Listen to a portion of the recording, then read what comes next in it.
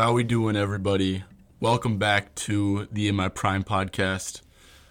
Today, got NBA slate once again for Tuesday the 9th, I believe. Tuesday the 9th, I believe, of January. Got 3 plays for you. I will do a quick recap on today. It was a solid day. Not crazy. Not bad. Made a little bit of bread.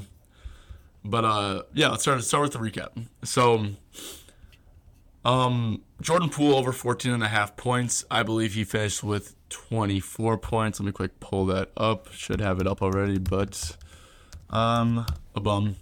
Yeah, Poole finished with 24 points. Shot 8 for 17, so shot really good for him, to be honest. 17 shot attempts, we love that.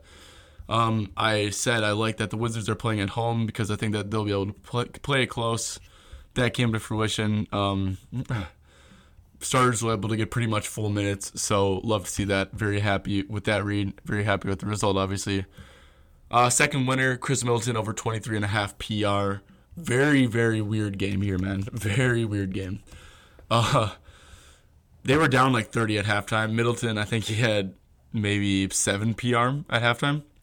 So I basically chalked it up. I'm like, okay, that's not going to come through. Very weird game. But the Bucks still ended up losing by a decent margin, but they were able to keep it close enough to where they didn't have to pull starters early. So Middleton finished with 34 minutes. Happy with that because we wanted 30-plus for ours. Shot 7 for 16, 23 points, 3 rebounds, so 26 PR. It was a sweat for sure, but it felt like the line was a little bit low without Dame. The game environment was fine. Bucks definitely were a little bit underwhelming. Giannis didn't have a great game. Jazz threw a lot of bodies at him, which I also thought was going to happen. So I'm very happy with that read too. Obviously, nice that the game ended up being close, so we get full minutes, but happy with that one too. The loser, I am not happy with myself at all. This was a terrible read. Maybe it wasn't a terrible read, but it was like I was so off on my analysis.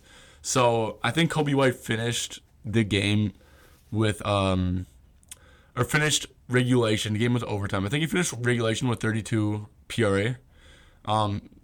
He had finished with 19 shots. I think it was maybe like 16 or 17 in regulation. Was going to play 37 minutes in regulation. So basically, I thought that there's a chance that minutes are going to be down with Caruso, Patrick Williams back. Was not the case. Still took on a massive minute load. And then the thing that really shocked me is that Coby White is like the alpha in this offense over DeMar DeRozan, over Zach LaVine. Is that going to be sticky? I don't know. Maybe it's a good spot to fade him next game, depending on the line. But looking at the stats, yeah, DeMar DeRozan had 16, so Coby White outshot him. Vucevic had 18, so barely outshot him. But Zach LaVine, man, 8 shots from him. Very, very unusual, to say the least there. So, not happy with it. Not happy with that one for sure.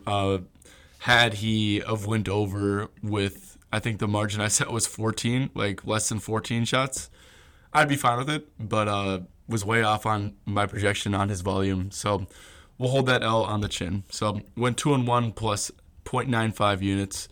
We'll never complain about that. Anyways, 3 plays for today. First one, De'Aaron Fox over 26.5 points, minus 125 at MGM. Reasoning behind this, this is just like a huge overreaction to the last game, man, where he had 3 points against a very tough Pelicans defense. I mean, complete blowout, just a complete outlier game that's probably going to happen once this whole year, where Fox has less than like 14 points, to be honest. So, complete overreaction to the last game. Fox, he's over this line in 19 out of 29 games, and he's over in 18 out of 25 games with 29-plus minutes. In those 25 games with 29 or more minutes, he's averaging 30.4 points per game in those games. So, yeah, man, like, he is constantly going over this line. Massive, like I already touched on the buy spot thing. On the year, Pistons, we all know they suck. They're not a good defense. Pistons, on the year, allow the second most points per game to point guards. If we go to the last 15 games, overall, the Pistons, they allow the most points per game. Just overall as a team, they are a really, really bad defense. We can get in some recent high usage guards against Detroit. Jamal Murray put up 37, Steph Curry 26. That's not a good game for him, but Jordan Clarkson 36 off the bench. Jalen Green 22, which is actually pretty damn good for Jalen Green this year. And then Dennis Schroeder also had 30 like 5 games ago or so. So didn't really want to spend too much time just like digging up who's went off against the Pistons because it is a lot of guys. Like I said, they're not good at defending guards. They're a terrible defense in general. So yeah. I personally really like that the game is in Detroit. Obviously, similar angle I played with the Wizards being big dogs, but they're at home. With the game being in Detroit, Cade's out, so I mean that sucks. But in my opinion, it makes the chances of a blowout much lower with the game being in Detroit. Like, if the game was in Sacramento, I think a safe projection would be that De'Aaron Fox does not touch the floor in the fourth. But yeah, with it being in Detroit, man, I really like that. I think that chances of the Fox getting a significant fourth quarter run are much higher. But on the other hand, like even if it is a blowout, like it's going to be the Kings blowing them out, and obviously to blow out a team, you have to put up a lot of points. So I thought I'd just mention that. So yeah, man, this Fox line is just a massive overreaction. It's a super easy matchup coupled with a line that Fox has crushed all year. So I think this is just a really good spot to buy De'Aaron Fox. Next play I have is Scottie Barnes over 1.5 3-pointers made at -127 at Caesars. So Scottie Barnes, he has 2 or more 3-pointers in 22 out of 36 games this year. So really good hit rate. Since December, he has slowly been ramping up his 3-pointers. He's much more confident as the year's gone on. Since December, he's averaging 2.5 3-pointers made on 6.4 3-pointers attempted. So usually with volume like that, I mean, we see a 2.5 line, not a 1.5 line. So yeah. He's taken 5 or more threes in 14 out of his last 17 games. And with 5 or more 3-pointers attempted, he's over in 19 out of 23 games this year. We get an amazing matchup against the Lakers, who over the last 15 games, they allow the most 3-pointers made overall at 15.1 a game. I'd like to think that this is because of how elite Anthony Davis is at protecting the rim. Just teams choose to not go up on him, you know? So what that does is cause swing, action, catch and shoot threes. But also just guys who are slashers, but they also can shoot, just knowing that it's tough to score down low. Sometimes just you elect to shoot the 3 ball instead of trying to get a contested layup over one of the best shot blockers in the league. And teams like Minnesota have a really good shot blocker, but they also have a defensive scheme focus on running people off the 3-point line. The Lakers clearly do not have that scheme, is obviously because they allow the most 3-pointers made the last 15 games. Scottie, obviously, he's a much improved 3-point shooter. I wouldn't be betting on him if he wasn't. But I think it's worth noting that we shouldn't forget that he was literally getting like the Ben Simmons treatment last year, where teams just sit in the paint and like, okay, Scottie, like fucking shoot the ball.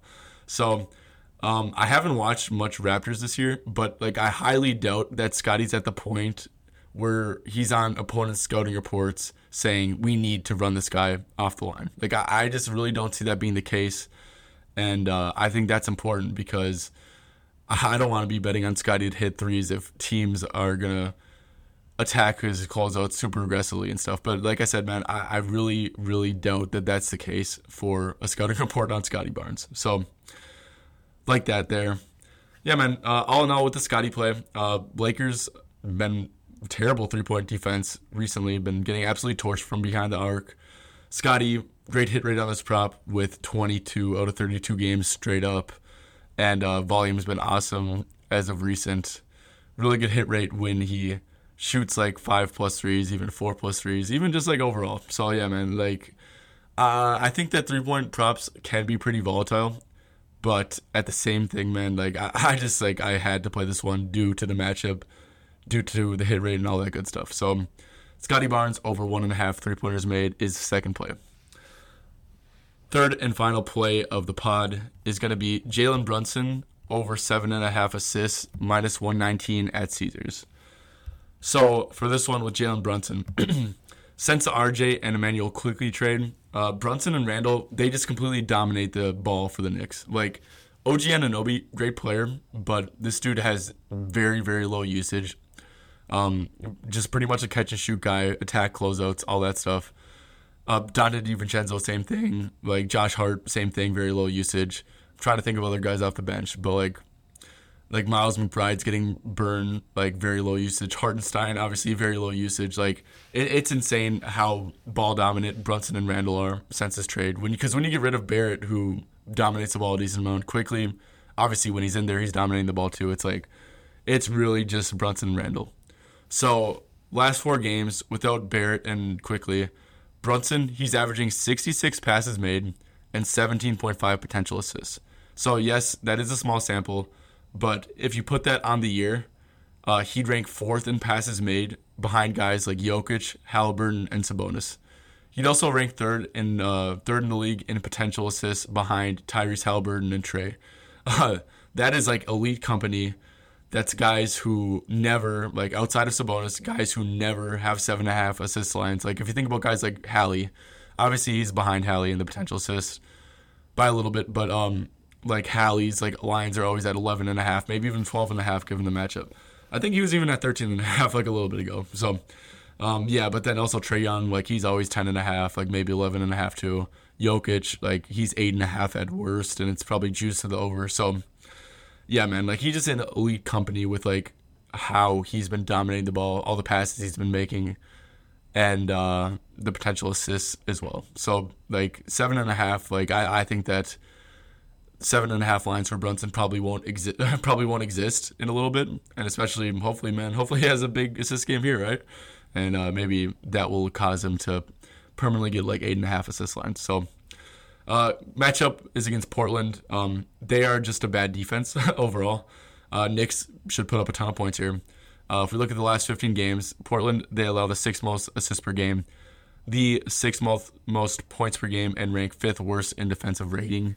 So yeah, man, and obviously Portland's a pretty shitty team, so Knicks clearly the better team. But Tibbs, he's a guy who, if there's any chance that the Knicks will have to be up like a ton for Brunson to not play in the 4th quarter. You know what I'm saying? So just Tibbs being the coach gives me a little bit more confidence about like the potential blowout here. So like that there.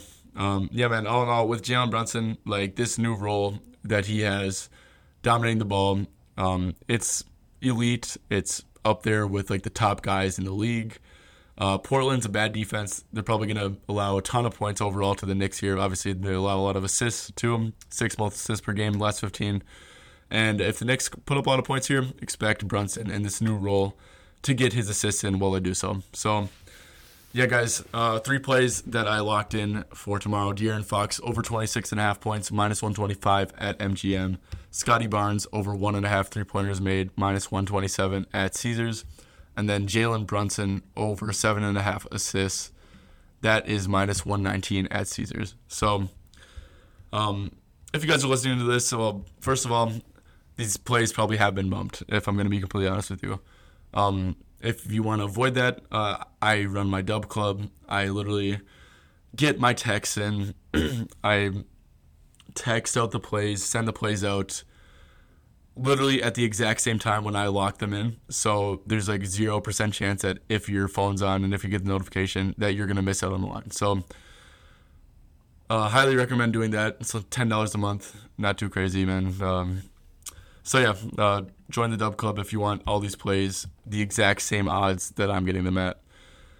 Anyways, hopefully, sneakily, we've actually been really good in NBA the past couple days. We were dog shit last week, but I think in the NBA, I'm actually maybe like on an 8-1 run, which isn't anything crazy, but you guys have been feeling good about this, feel really good about these 3 plays. And yeah, man, if you're betting today, as always, best of luck. Thank you guys all for tuning in. It means a lot to me. And yeah, you guys have a good one.